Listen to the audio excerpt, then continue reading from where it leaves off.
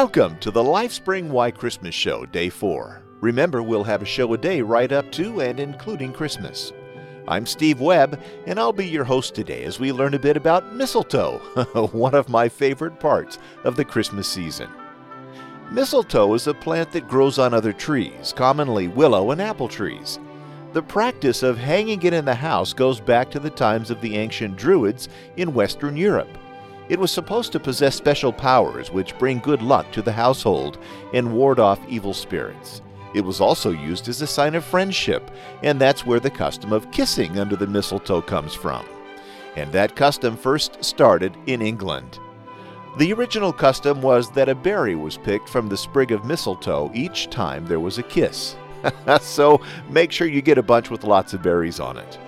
It's traditional to take decorations down on Twelfth Night, also known as Epiphany, which is the 6th of January. During the Middle Ages, greenery, including mistletoe, was often left hanging up until Candlemas, when Christians celebrate Jesus going to the Jewish temple as a baby in early February.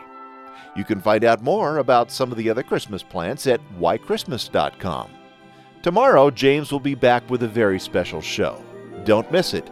Until then, I'm Steve Webb.